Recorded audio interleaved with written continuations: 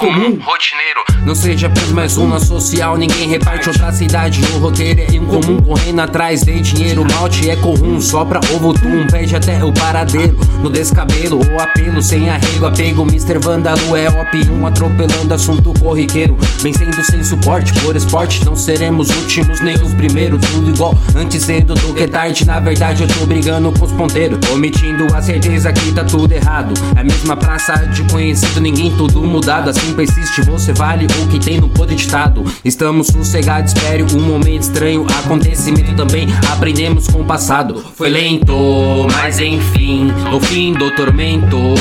Foi lento, mas enfim. Relato por terceiros como um ato violento. Deixas passado para trás, sem mais alguém por perto. Eu lamento, projeção em ser capaz. É questão do temperamento aflito entre gritos. É muita confusão, 40 anos de conhecimento. Naquela noite de tumulto eu inauguro um laboratório dentro do apartamento. O sangue é frio, com brilho no olho, é sempre com um novo planejamento. O deserto tá em brasa, embasa. O santuário é minha casa em desenvolvimento. Retrato na delegacia, outro depoimento. Mas eu não sei de nada, o que está acontecendo? Que atrás espanto, no meu canto passa vulto. Sua consciência é seu culto de enlouquecimento.